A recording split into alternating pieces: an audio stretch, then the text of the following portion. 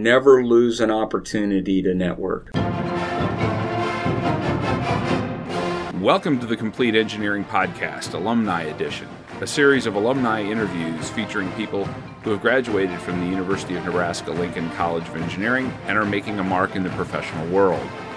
I'm Carl Vogel, and today we are with Rear Admiral Doug McAneny, who is the Federal Business Group President for HDR, an Omaha-based firm specializing in engineering, architecture, environmental, and construction services around the world.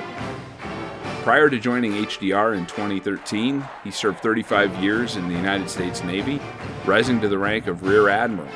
In that job, he commanded the Pacific Fleet Submarine Force based in Pearl Harbor, Hawaii. The fleet has more than 60 submarines and 12,000 personnel. McAneny was the honored alumnus for the College of Engineering during the University of Nebraska-Lincoln's annual Alumni Masters Week, where outstanding alumni from the university's 9 colleges returned to share their experiences with students.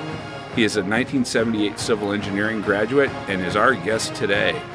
Welcome to the show. Well, thank you for having me. It's great to be here. It's always good to be back at the mothership of the most important part of my education. So the University of Nebraska has got a fond spot in my heart. And I only wish the Husker football team was playing a little bit better, but I know that's going to come around. I hope so, too. And back in 1978, when you graduated with a civil engineering degree, the football team had storied games and storied things. And I'm sure their only problem was they couldn't beat Oklahoma. Until 78. Right after I left, that's right. I was an undergraduate for 5 years. It took a little bit longer because I had a little bit of trouble deciding what I wanted to major in. And 5 straight years they lost to Oklahoma. That was tough. And there were a couple of very, very close games where the Huskers managed to snatch defeat from the jaws of victory, as we say. But they had a heck of a run after that, and a lot of fun to watch. I was telling the undergraduates in a class that when I started at the University of Nebraska, Tom Osborne was in his second year as head coach. So that's how old I am. And obviously, this isn't the first time you've been back to the campus since you graduated. Since 1978, what have you seen most change in the College of Engineering, and what's impressed you the most during this visit? Well, I think it would be, for me at least, the facilities. When I was an undergraduate civil engineer, we were in Bancroft Hall, and Bancroft Hall is no more. Right. It was raised and probably should have been, many, many years ago. It was a neat old building, but probably not conducive to the way we teach students in this day and age.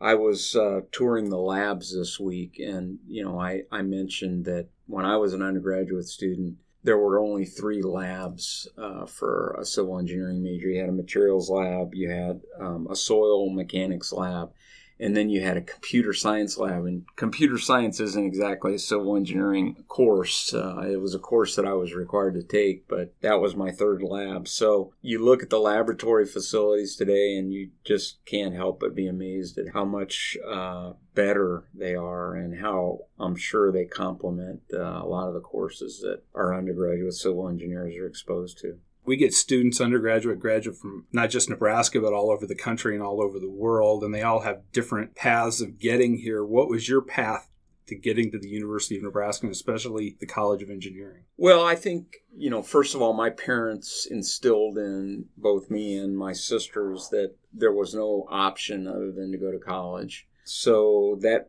put a sort of a focus and an emphasis on my high school education. My decision to attend the University of Nebraska was sort of a natural. I felt really comfortable with the people that I'd grown up with, most of whom wanted to come down here and get an education. And so the cohort group that I had growing up in high school all came down here to go to school, and it was a great decision, a decision that changed my life dramatically for the better. And after about a year as an undergraduate, I attracted the attention of the United States Navy, and they offered me a scholarship. So I was given a scholarship to continue my studies in an engineering field so that I would be eligible to join the Naval Nuclear Propulsion Program. That's sort of my story in Lincoln, Nebraska. And nuclear propulsion program, is that kind of a code for submarines? In the Navy? Submarines. And back when I joined the Navy, there were some surface ships,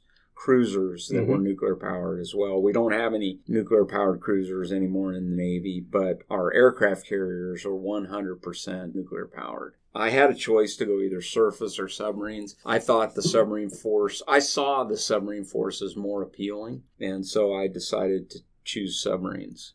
What was it about submarines that you found appealing, and what was it about it in that 35 years that you enjoyed the most? Well, the submarine community is a cruise size on a submarine. It's a small unit, so it's about 150 people. You go to an aircraft carrier, you're talking 5,000 people. Right. So it was a pretty easy decision for me to go submarines. I was taught while I was in my training, mostly by submariners, and they struck me as a very capable group of people, and I wanted to be a part of that. So it was very little thought given to going surface. It was submarines all the way. What kind of engineering work did you initially do with the Navy, or did you do much? So really, I got my undergraduate degree in civil engineering, and the Navy's bargain with me was always that they were going to turn me into a nuclear engineer. So I left Lincoln, took a temporary job in Washington, D.C. for just a few months while I waited for my class to begin in Orlando, Florida. And I was converted immediately from a civil engineer to a nuclear engineer. The training pipeline in the Naval Nuclear Propulsion Program is 6 months of rigorous classroom training requiring 15 hours a day of classroom study. And then after that 6-month period, one is sent to a land-based prototype site where you get all the practical training that culminates in qualification as an engineering officer to watch. So I did my classroom training in Orlando, Florida, and then I went to Idaho National Engineering Laboratory in Idaho Falls, Idaho for my practical training out in the middle of a desert facility, way away from populated areas. That's the way they set them up, these DOE facilities. They didn't want them anywhere near populated facilities, really for classified reasons. They wanted them to be in an isolated location. It kind of helps you keep focused on the work, too. There's not a lot of outside distractions in those places. Occasional coyote.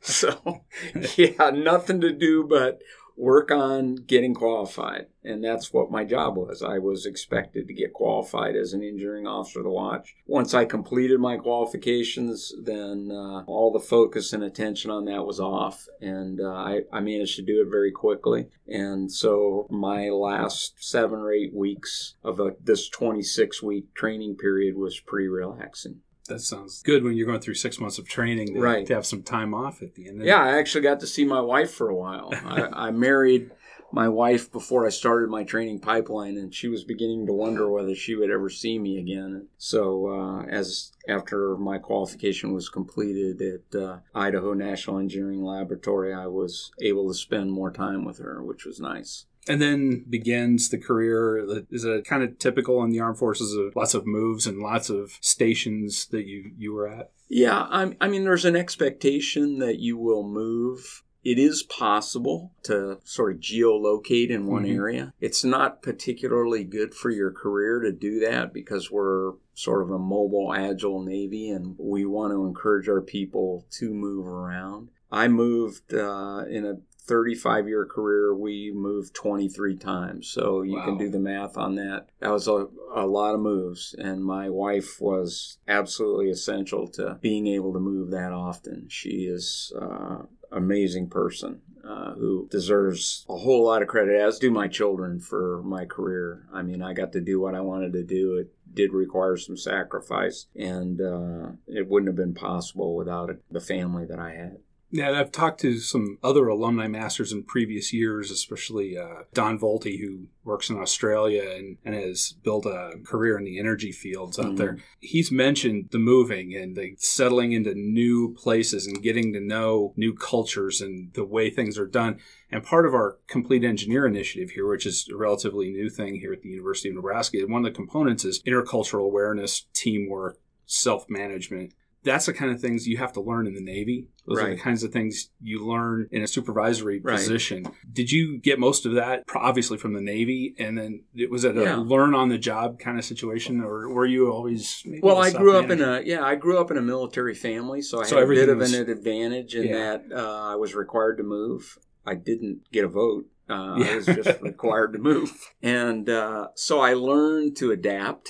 I think adaptation is a big part of growing and developing as a professional. I would say I had a bit of an advantage. I've talked to the students a little bit this week and explained to them that if your aspiration is to move to the top of your professional community, the one piece of advice I would give you is that you need to learn how to network and take advantage of people who have come before you, who know a little bit more about what you're facing, and that can give you advice, okay? And that's both up and down what I would call the chain of command. So that's your seniors and your juniors, because those junior people are following in your footsteps. They need that support. And never lose an opportunity to network, because you'll never know when that person or that company or whatever will be in a position to help you out at some future point in your career. And along with that, I think you develop the interpersonal skills that are important to being an effective leader. But you have to work on it, just like anything. You're not going to be good at it. And I think it's true. It's not uncommon for people to say this. Engineers tend to be an introverted group in the aggregate, and you just got to come out of that shell and you got to work on that, or if you want to aspire to be the best in your profession, those skills will come to bear eventually. And it seems to be that way in every line of work, no matter what you do. Absolutely. You have to have that solid background to be able, and contacts to be able to get ahead. The focus naturally at the university is on building your technical acumen, and that's obviously very, very important to your career as an engineer. But at some point, you got to work on the soft skills, and you got to figure out how to exercise yourself in a manner just like you did when you were an undergraduate in the civil engineering curriculum. You got to devise ways to stretch the limits of what you're capable of doing. What I tell young professionals is you got to learn to adapt to feeling uncomfortable, because part of growing is getting comfortable with being uncomfortable.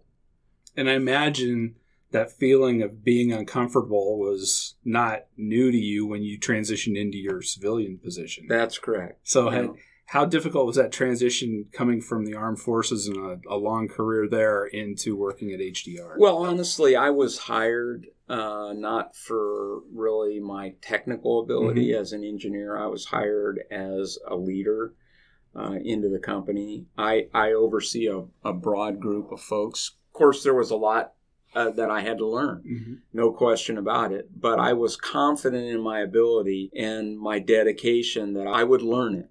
It was a little overwhelming in the beginning. I'm not going to lie to you. But like most things, I focused time and effort and attention on it and asked a lot of questions. And it was eventually something that I learned to master.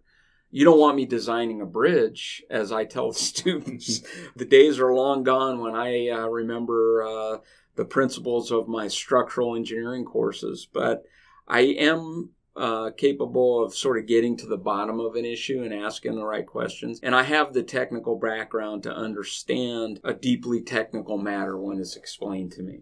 Right. And so what types of work is it that you do as president of the Federal Business Group for HDR? So my group is responsible for about $170 million worth of revenue per year for a broad array of federal clients. What my time and energy is spent on is dealing with issues that we have to confront with our major clients as we deliver that design effort, that $170 million worth of design. So I represent my group at the executive level. We spend time frequently talking about where we're facing challenges and what we're going to do. That's really the crux of what I do as a Federal Business Group president. It's consistent with my counterparts in the company as well.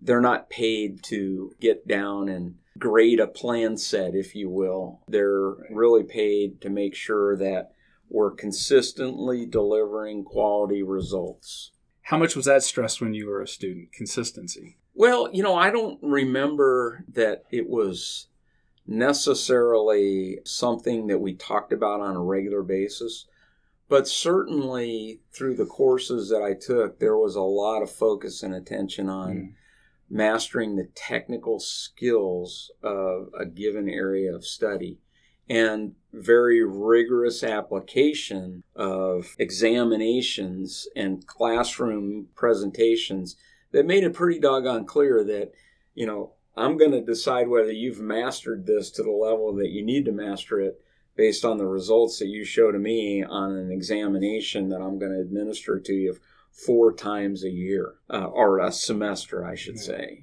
So, every 4 weeks, because we were on a 16-week program, you took a series of examinations, and that graded paper coming back was pretty important. And it certainly was clear evidence to me where I needed to maybe focus a bit more of my time and effort. The school did a very, very good job of making sure I understood what the standard is. Of course, I had no experience at all with clients. I'm really encouraged to see that, you talk about the Complete Engineering Initiative.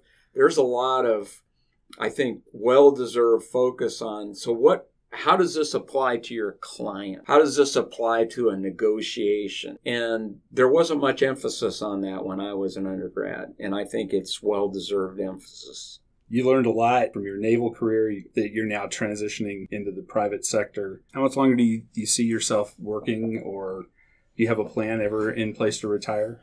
Oh, yeah, I'll retire someday. Clearly, I'll do that. But, what's kept me going for 41 years is really the opportunity to work with great people. I tell my staff this all the time. We're very, very fortunate. We're an employee-owned firm of 10,000 people, all of whom come to work each and every day trying to do the best job they can for their clients. And that's pretty exciting stuff.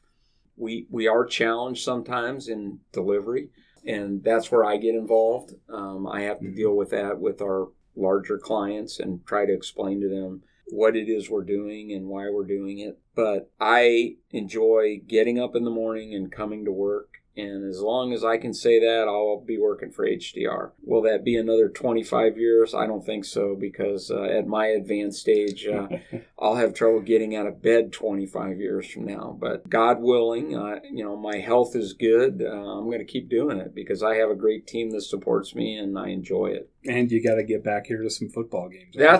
That's right. All right. Well, Doug, thanks for stopping by and taking part in our podcast. Thank you. Thank you for listening to the Complete Engineering Podcast. For more information, visit us at engineering.unl.edu.